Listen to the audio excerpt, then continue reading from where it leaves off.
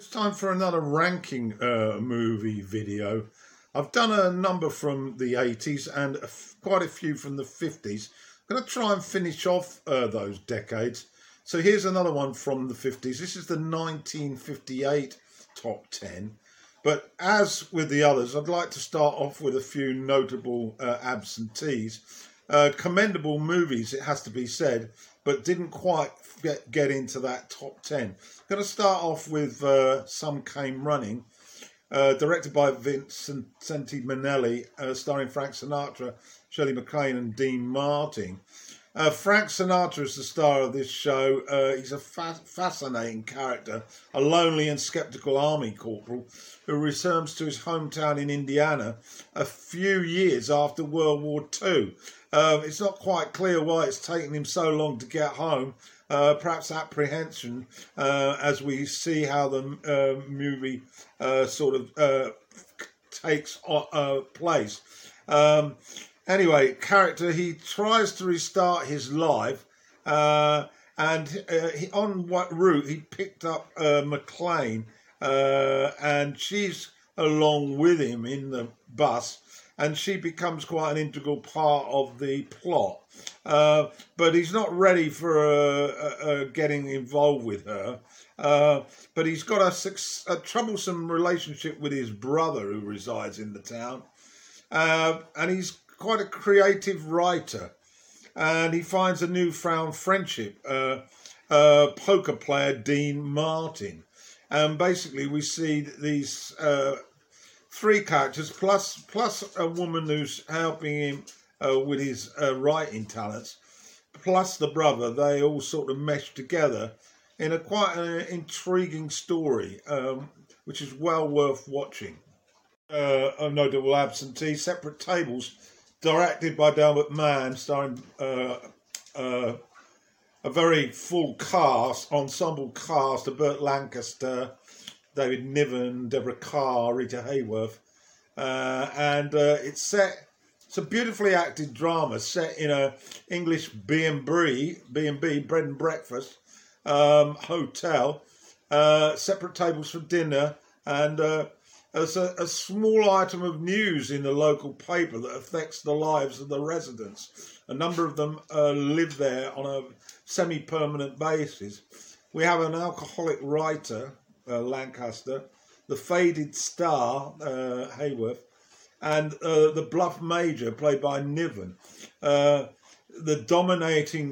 domineering mother and her daughter, and her daughter's chronically timid, and it's a real melting pot of characters, and we witness their day-to-day goings on and how they sort of interact together. It's quite an intriguing watch, and I do believe Niven got an award, but I haven't got that to hand at the moment. On Cool, it's a foreign language film directed by Jacques Tati, starring Jacques, and it's a comedy, of course. It places his character, which was in a lot of his movies, Monsieur Hulot, in a gimmicky 1950s society of garish materialism. It's comical and Chaplin-inspired, with long periods of silence, so, don't expect too much dialogue here. Hulot's a very much a lost soul, unemployed, bemused and confused by the modern world. Much of the movie sees Hulot with his nephew aiding his sister by taking care of the nephew, and he lives with his sister and her husband. It's a rather bourgeois, pretentious sort of place, in contrast to Hulot's residence, which is very dilapidated. It's quite an amusing film, even though you have to, of course, read the subtitles. I saw probably about 18 months ago. I covered this year in depth. Run Silent, Run Deep. Robert Wise is the director here. It stars Clark Gable, Burt Lancaster and Jack Warden. We're in a US submarine in World War II, and it's trying to chase down a Japanese destroyer. There's quite a deal of dispute under the water between the two lead characters as to the tactics. Gable's a little bit obsessive, and the second in charge, Lancaster, struggles really to cope with his subordination. So it's quite a good movie. I suggest you go and have a look at it. And the last one before we get on to the top 10, The Old Man and the Sea, John Sturges directing. This is basically a solo project for one Spencer Tracy. There is a young boy who befriends Tracy. He lives in this fishing village. He's clearly retired and living out the rest of his days and getting a great deal of pleasure going out on his own in his boat and catch fish. And we witness an event over almost 2 days where he tackles a marlin and is trying to reel it in, so to speak. It's a very intriguing little film, as long as you are into character, because of course that plays out throughout as the character played by Tracy delivers on this notion that he's never going to give up. So it's quite a good film. To the top 10 then. At 10 it's Touch of Evil, directed by Orson Welles. This was effectively the follow-up to Citizen Kane, although there was a long period of time between drinks. Orson Welles stars in this one. He's the lead character alongside Janet Leigh and Charlton Heston. We're on the Mexican-US border, and early on we witness a bomb going off and destroying a car, and the two law enforcements from either side of the border come together. Welles is, of course, on the US side, and Heston is a Mexican cop. Quite a good Mexican accent, it has to be said. It's a very murky tale, and we follow how the corruption sort of develops in Wells's sort of investigation. He's heavily into the organised crime in the area, who obviously pay him tea money. And this little event has rather upset the apple cart, and he tries relentlessly to try and maintain that corrupt image. But ironically, Heston is very much a law-abiding cop, and he starts to put some spanners in the works. His wife, Heston's that is, Janet Leigh, is also very good in this, and it's how that triangle sort of maps out. Quite a good movie. Is Long Hot Summer. This is directed by Martin Ritt, and it stars Paul Newman and Joanna Woodward. It's set in a sultry southern atmosphere. It's a bit of a talky, the screenplay. Ritt's comeback really movie after years in the wilderness following accusations of communist sympathising.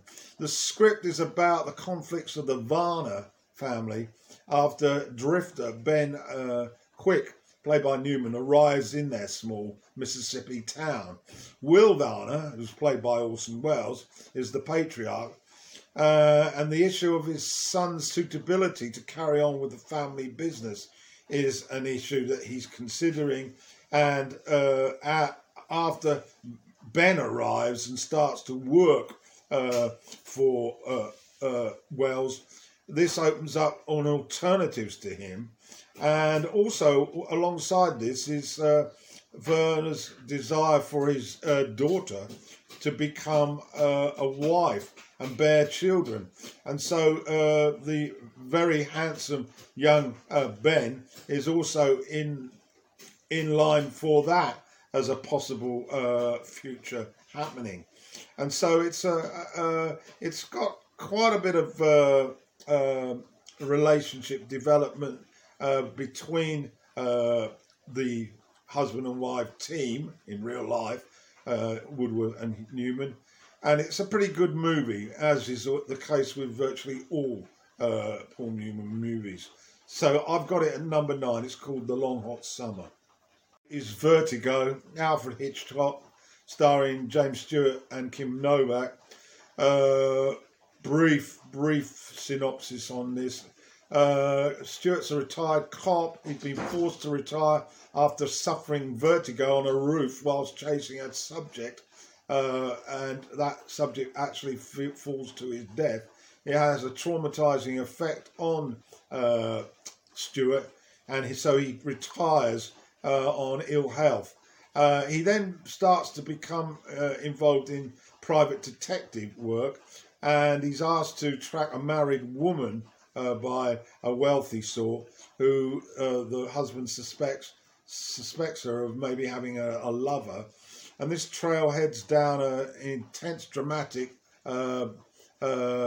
set of circumstances which feeds on Stewart's obsession about the woman, which grows as the story unfolds.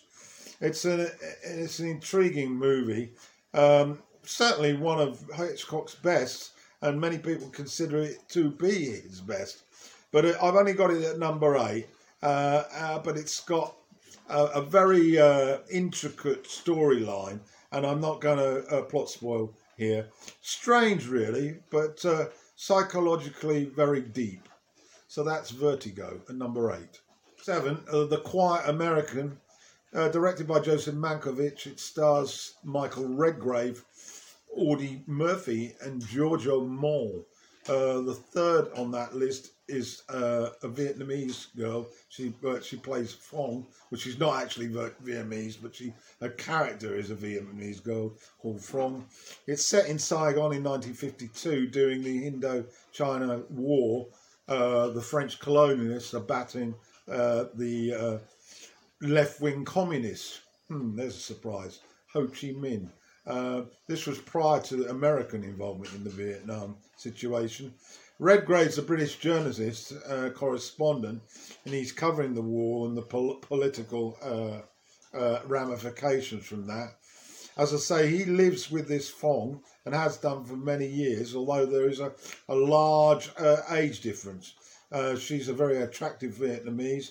And then the situation changes when an American communist, Murphy, working for an international aid organisation, arrives and gets caught between the communists and the colonialists as he tries to win hearts and minds of the Vietnamese people.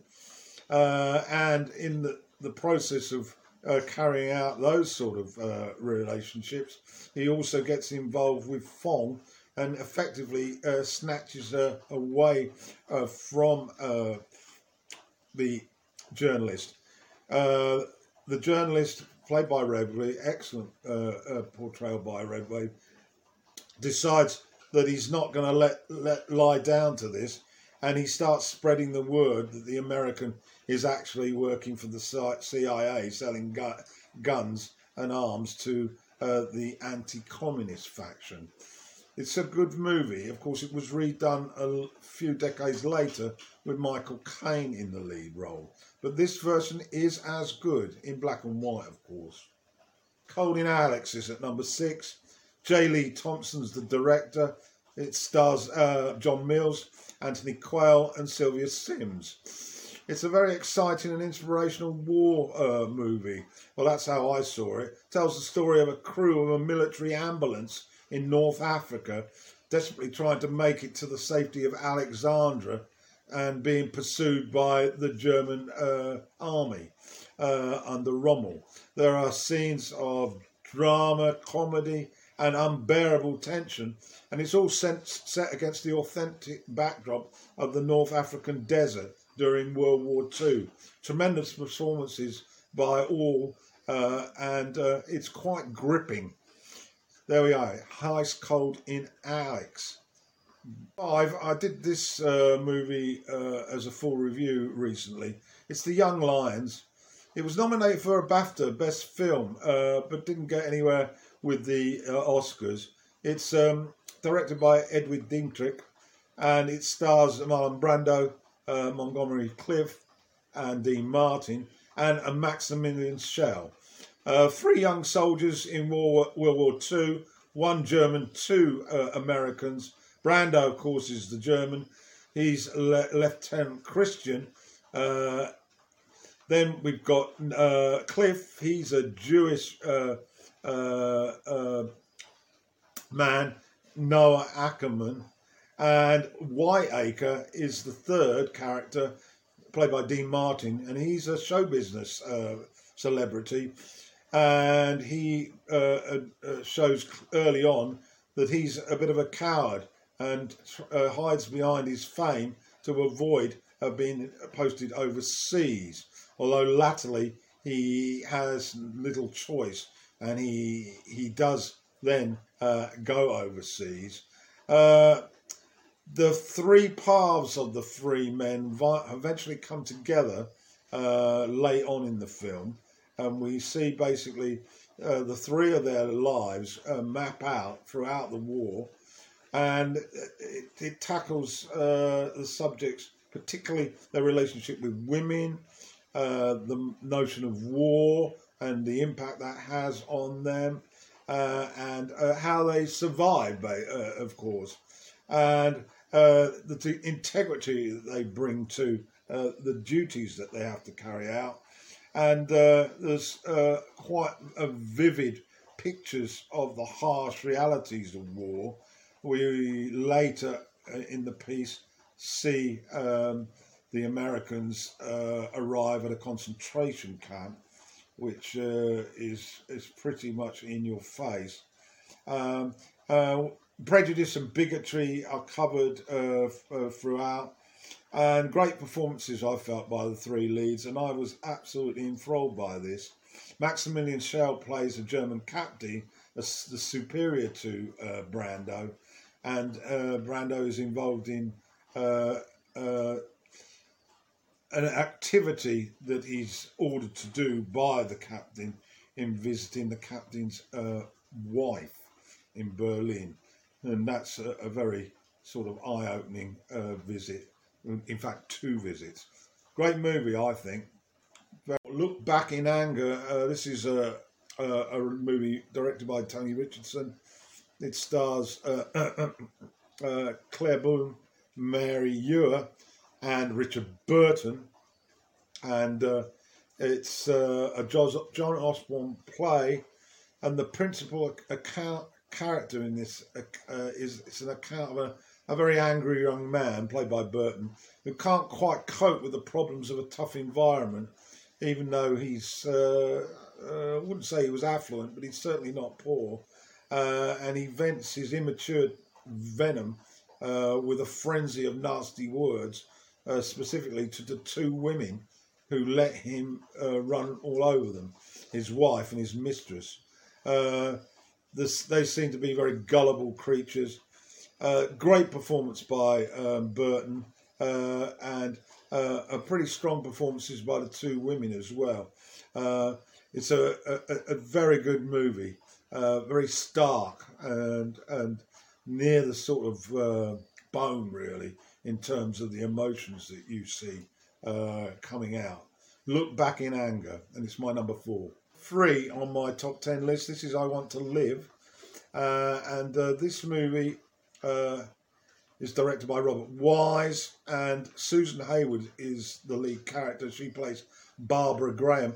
It's based on a real life story, a life event. It's a hard-hitting biopic, really, about the West Coast small-time drug addict and prostitute Barbara Graham, and her writings were instrumental in moving towards a script. Hayward, she's a bit of a good time party girl for the underworld, and she gets caught up in a crime which leads to murder, and then we follow her through the legal processes. Eventually she is sent to the gas chamber in the mid-50s, and It's a pretty intense and dramatic film. The evidence suggests that she probably didn't do it, but her alibi, her husband, disappears when the authorities want to interview him. And she's framed really by the two acquaintances who were around at the time. There's graphic scenes of the last hours of her life before being delivered to the gas chamber, which is also very vivid. She actually did die in San Quentin prison in June 1955. And she, for this performance, Susan Hayward won the Best Actress Oscar.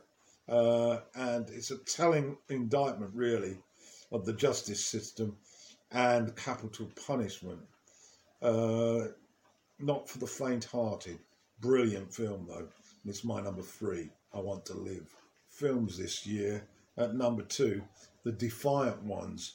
This is directed by Stanley Kramer and stars in the lead roles Sidney Poitier and Tony Curtis. There's a supporting role for Lon Chaney Jr. This is an early race relations type drama by liberal filmmaker Stanley Kramer. Two convicts escape when the chain gang vehicle transporting them crashes in a storm. The problem is that they are handcuffed together. We follow their determination to stay free with the authorities with sniffer dogs in hot pursuit. It's a gripping drama and touches on many points that relates to race and racism. They experience all kinds of physical hardships navigating that course, and they are captured by a lynch mob, escape, and later sheltered by a young woman, a young mother who's a widow, who desires male companionship. Curtis and Poitier both received Oscar nominations for this performance, and it is absolutely brilliant. I really do suggest that you get to see this one. They're both at the top of their game, The Defiant Ones. And then Cat on a Hot Tin Roof. Richard Brooks is the director here. It's based on a Tennessee Williams play, and it stars Paul Newman, Elizabeth Taylor, Bert Ives, and it's a tale of the Oscar family about a disintegrating marriage revolving around Newman not wanting sex with his wife Taylor, the gossip over no children, manhood, southern beliefs, secrets, and the role of the patriarch, Big Daddy, played by Burl Ives. And he recently has had a cancer diagnosis, so right at the top of the plot really is who's going to get what when he passes, and this becomes quite a well-trodden path throughout the script. It smoulders, it's very heated, and the acting's 5-star. This movie received 6 Oscar nominations, didn't actually win for anything, but was nominated for Best Picture, Best Actor. That was the first nomination that Newman had received. Best Actress, Elizabeth Taylor, that's her second of 4 consecutive nominations. And Best Director for Brooks. Also, it got a nomination for Best Adapted Screenplay and Cinematography. Okay, so it was certainly a very popular movie. And I actually loved it.